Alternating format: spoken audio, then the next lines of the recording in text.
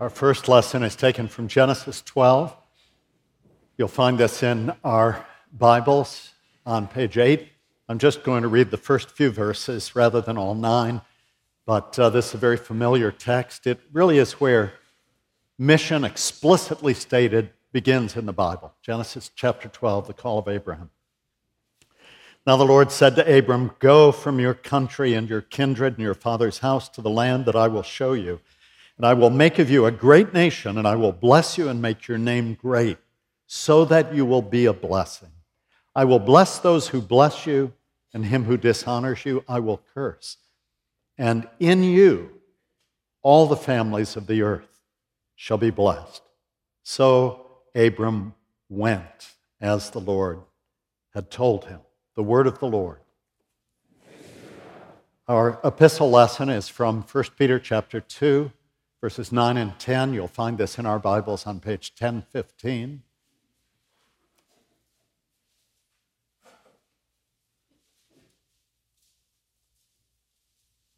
And if you're a Christian, you should never hear these words just as white noise, but as what God is telling you about who you are.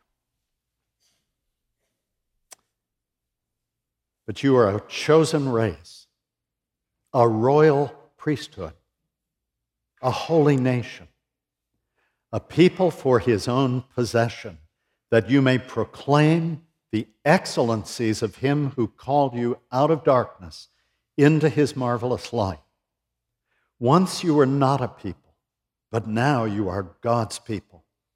Once you had not received mercy, but now you have received mercy.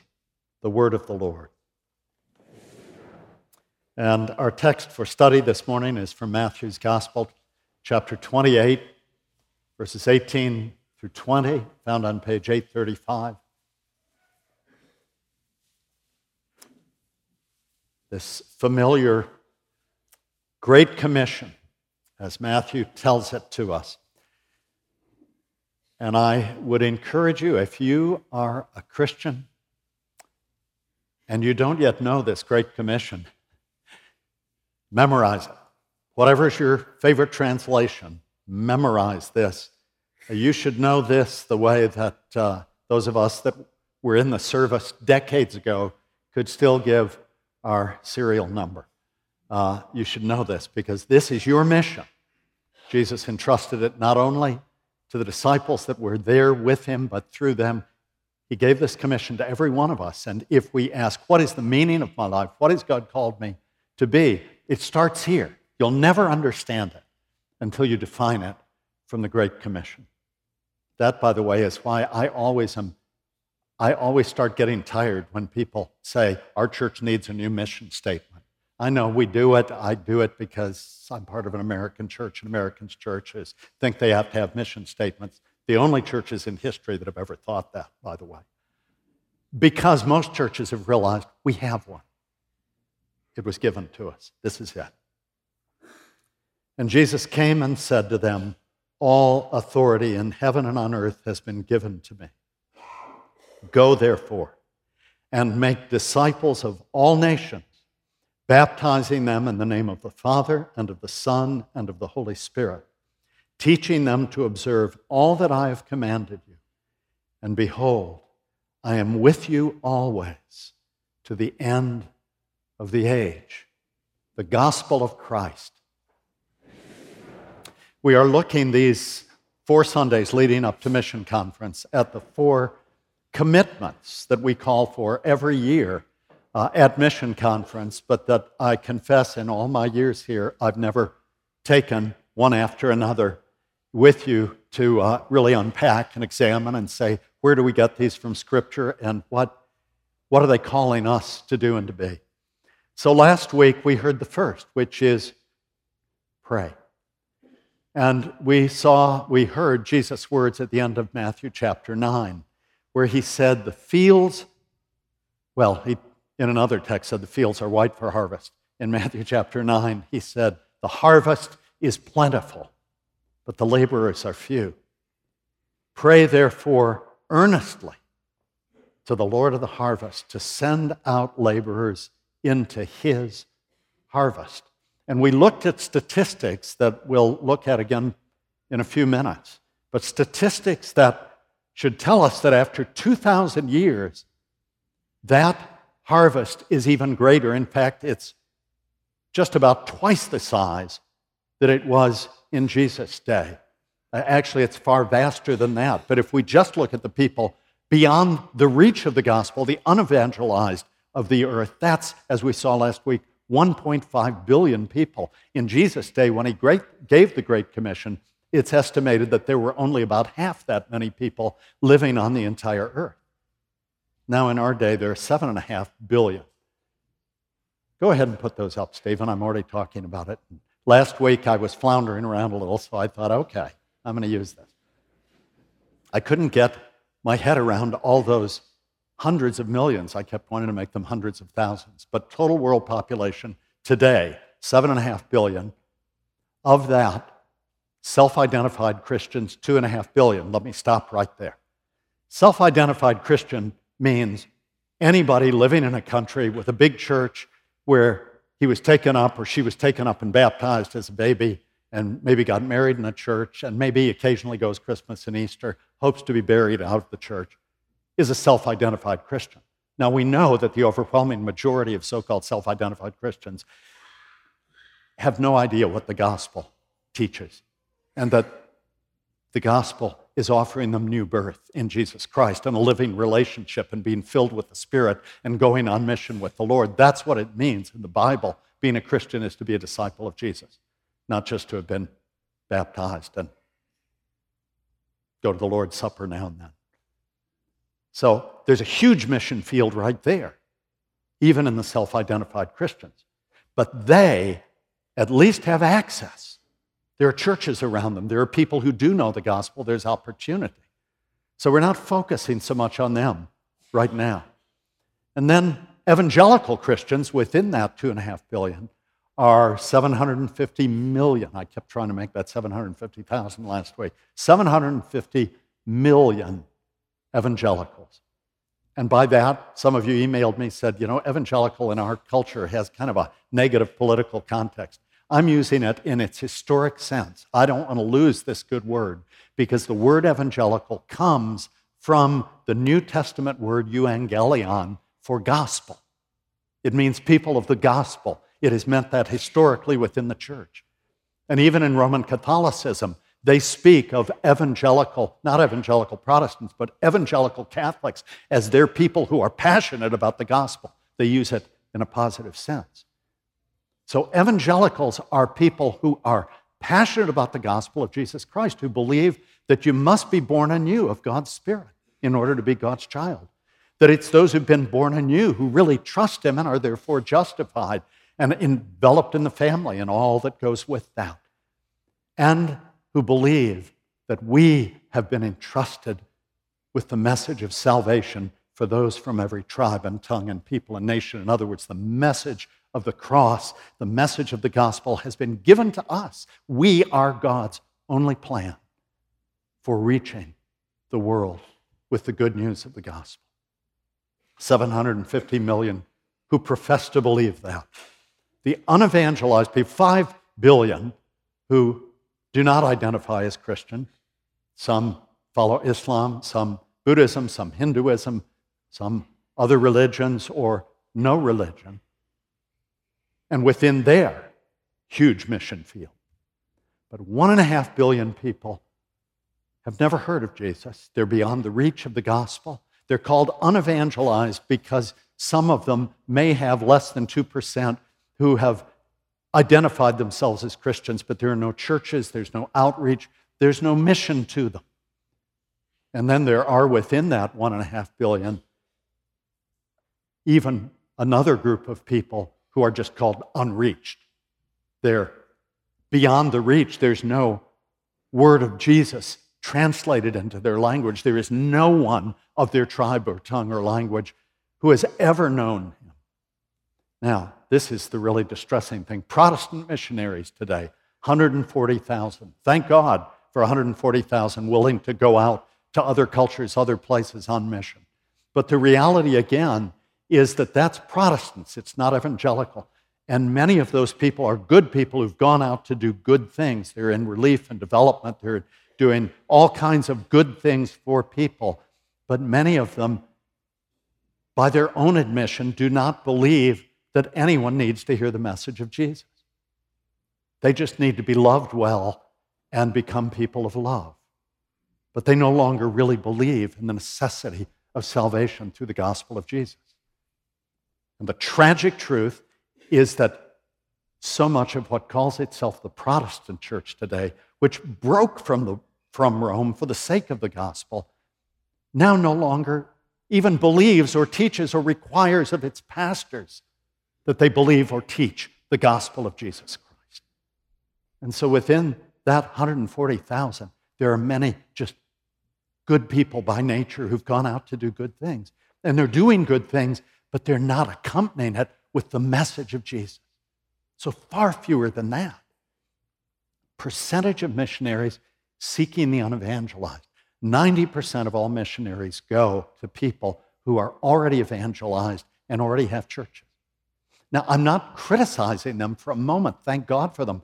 They're usually going in response to the request of those people saying, would you come help teach us this or provide this thing that we don't have? So they're going in obedience to God's call. Praise God for them.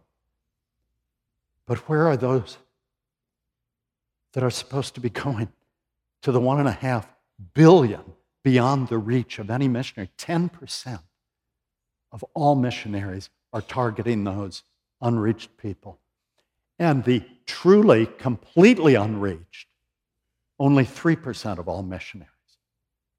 So, that's the tragic state. Can we not say, certainly as much as when Jesus said that the harvest is plentiful, but the laborers are few? It is true today. And as we saw last week, Jesus' response was not to say, so let's get a bunch of Americans together to strategize and figure out how to solve this. Jesus said, therefore, pray earnestly to the Lord of the harvest to raise up and thrust out, not just send out, it's translated sweetly as send out, but the word I said last week for send out is the same word that's used by Matthew when Jesus casts out demons. He didn't just send out the demons. Let's send out. He cast them out. And that's the same thing that Jesus said we're to pray, that the Lord will just grab some of his people and thrust them on out. The reason for that 1.5 billion people is because we have not prayed earnestly the Lord of the harvest to do this. In those times and seasons where people have given themselves to that kind of extraordinary prayer, mission movements have begun just to flow from their nations to the world. That's the history of global mission. Okay, we talked about that last week. And in the weeks to come, I'm hoping that we will clearly provide you with opportunities, both individually and corporately, to engage much more deeply in that kind of prayer for the mission of the church. But today we look at the second, the call to go. Two things I want to say first. We got that, of course, from this text.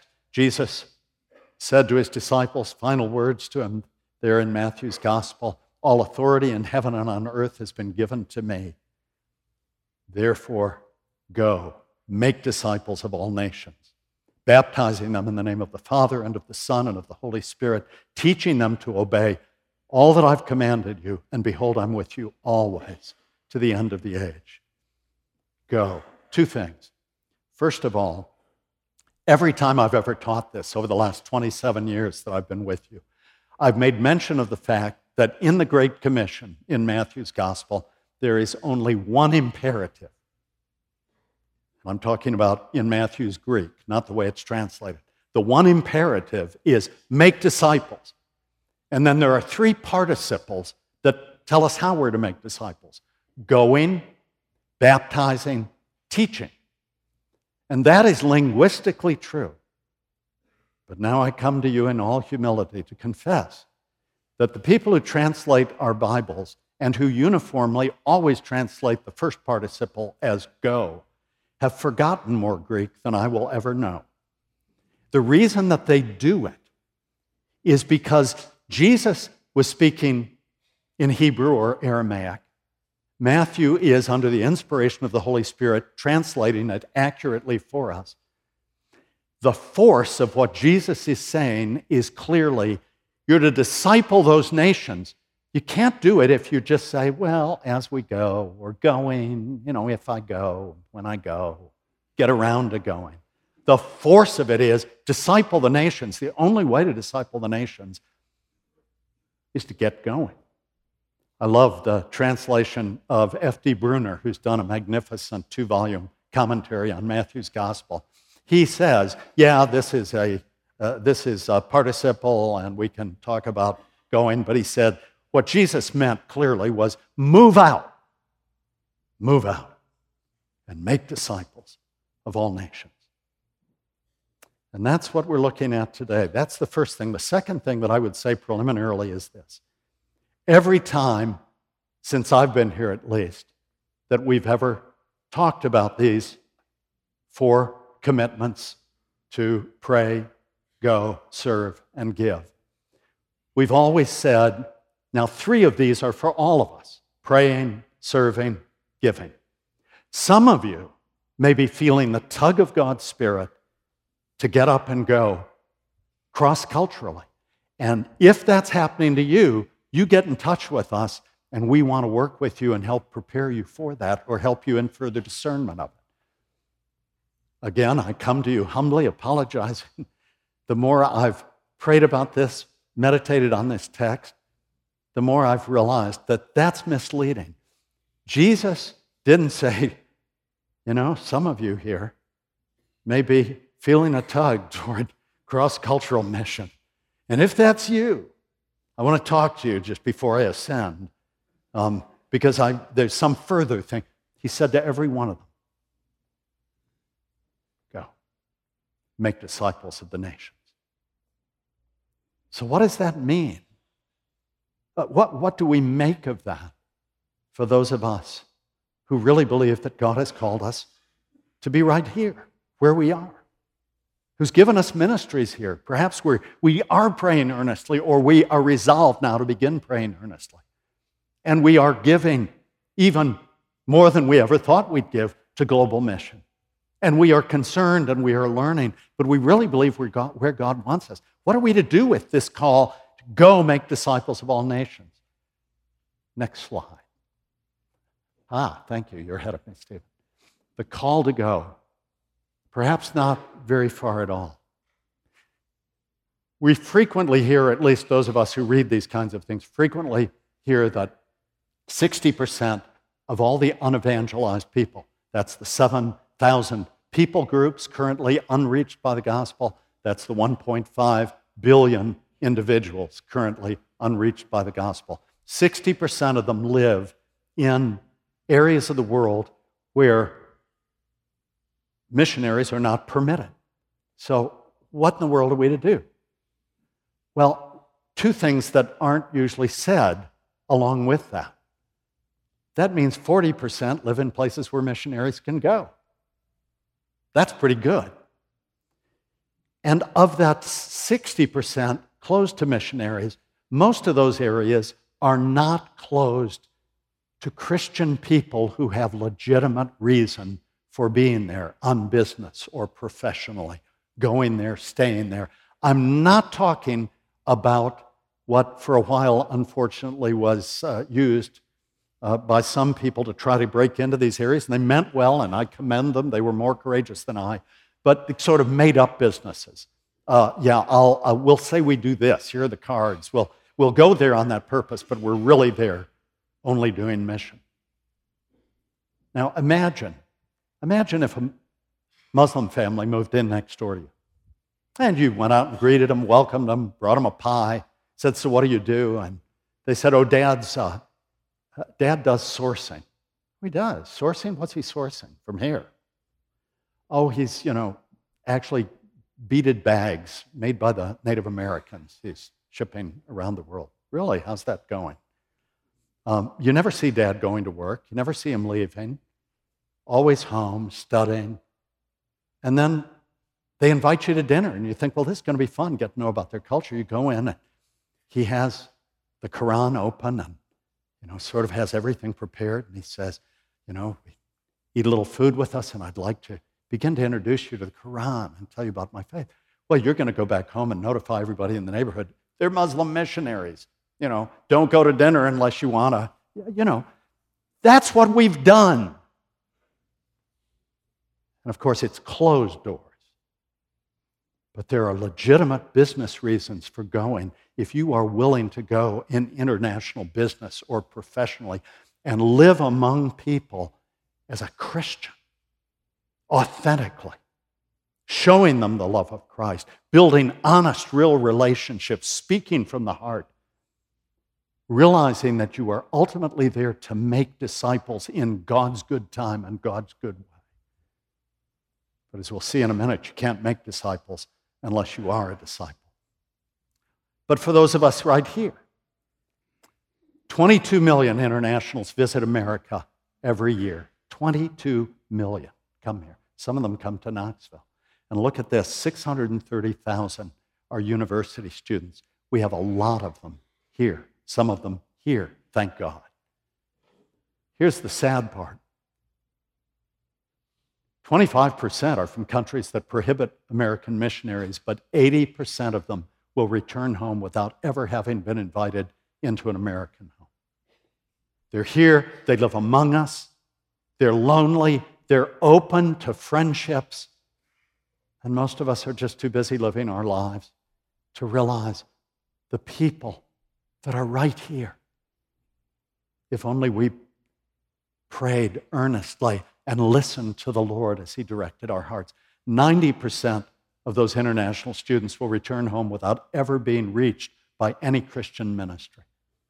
And if you don't think that's strategic, that last statistic, 40% of the heads of state around the world once studied in America. I'll never forget hearing as a child of the number of leaders of communist China, the people around Mao, who had studied in America and whose stories of studying in America had made them bitter because they were not welcomed, they were not accepted, they were not invited into homes. They felt like pariahs. And so left America bitter toward Americans and Christians and brothers and sisters. The world comes to us every day. And in Knoxville, the world comes to our university. And we support several international ministries there. That's an opportunity for every one of us to find out more and engage. If your heart is touched by that, you let us know, and we'll tell you how to engage there. Thanks, Stephen. But make no mistake, it's not merely about friendship.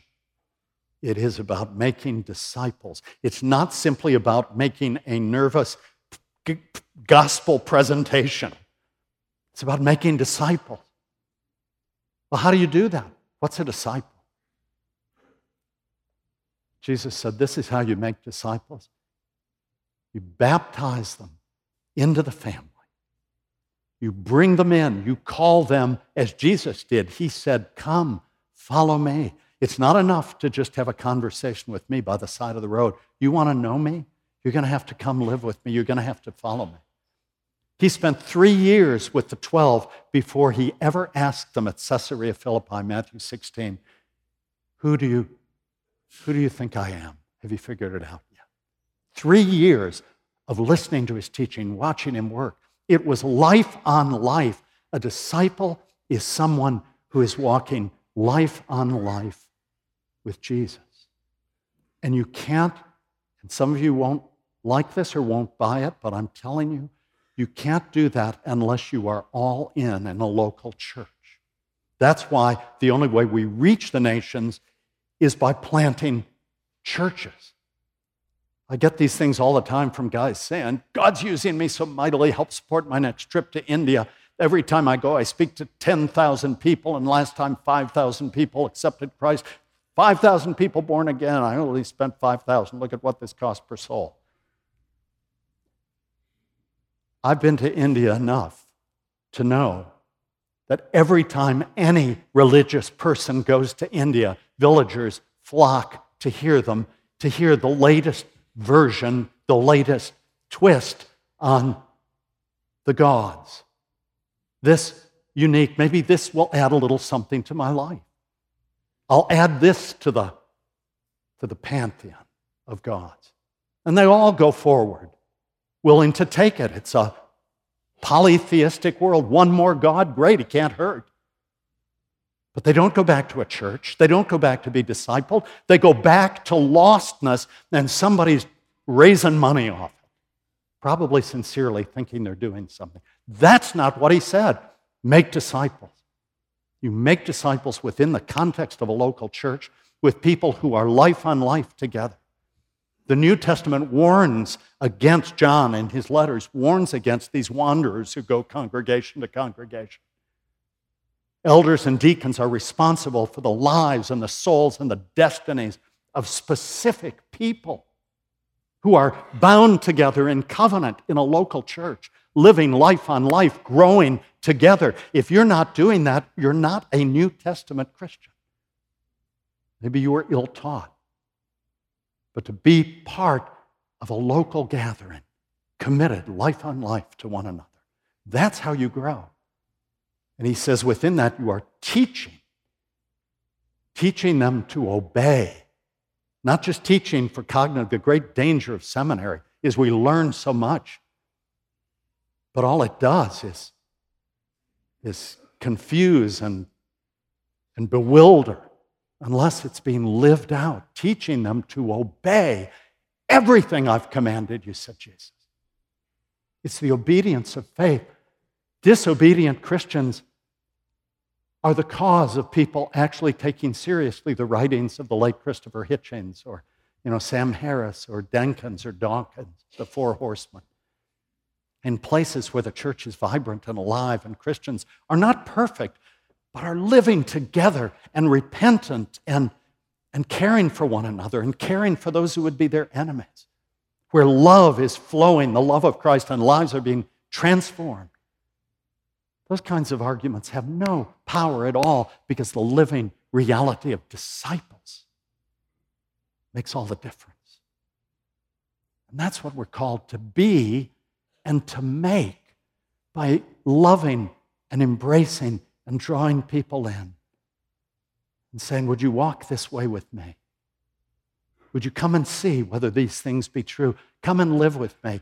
I won't do this perfectly, but you'd better see me grow. And if you don't see me growing, you call me on it, because if I'm a man or a woman in Christ, I shall be growing. Do you see how different a New Testament Christian is from the idea of, oh yeah, I'm a member at Cedar Springs. I go to the mission conference once or twice if they've got a good speaker. And I try to give a little if I've got something, give a little extra. What is your life and my life about? Whatever else we do, whether we're teachers or plumbers or truck drivers or IT people or unemployed or homemakers, our job is to make disciples. Why did God give you children? To make disciples of them. Oh my goodness. For some of us, that's been an enormous challenge. And yet, the greatest joy of all. Why did he put you in a particular neighborhood? To try to love those right around you well as a child of God so that he would open the way. How much can I say freely? A neighbor whom I tried over 20 years to talk to got shoved away out of fear because knowing what I do. When he had a heart attack, God, would you please come?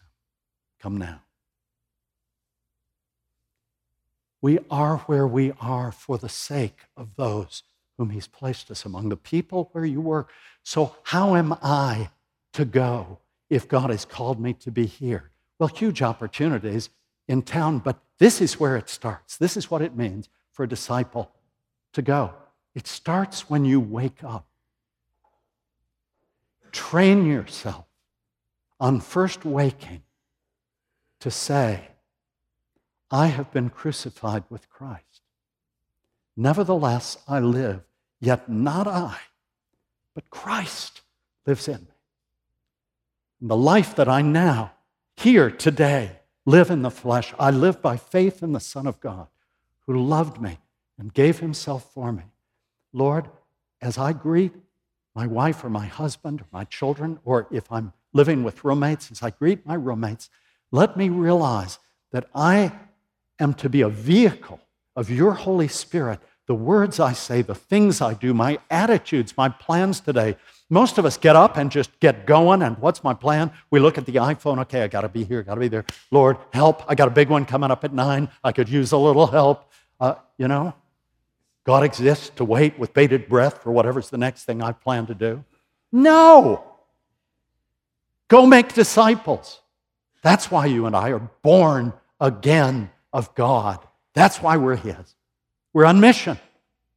And everyone we meet, that's why we need, because we do fail and because we do sin, if we're to follow Jesus, they're going to see us repenting. They're going to see our tears of sadness when we go to them and say, can't believe I spoke to you that way. I'm so sorry. Can't believe I did that. Can't believe I acted like that. I want to follow Jesus, and I can't do it in my own strength. I read just yesterday a young pastor, supposedly evangelical, saying, Jesus is our substitute. He is not our example. If he were our example, we'd all be undone because he's perfect and we're not. Therefore, end of argument. Well, Jesus would have been real surprised to hear this young pastor say that, because Jesus said, come, follow me. Peter, in his first epistle, said he left us an example that we should follow in his steps. Can we do it in our own strength? Absolutely not. In me dwells no good thing, but this, his Spirit within me.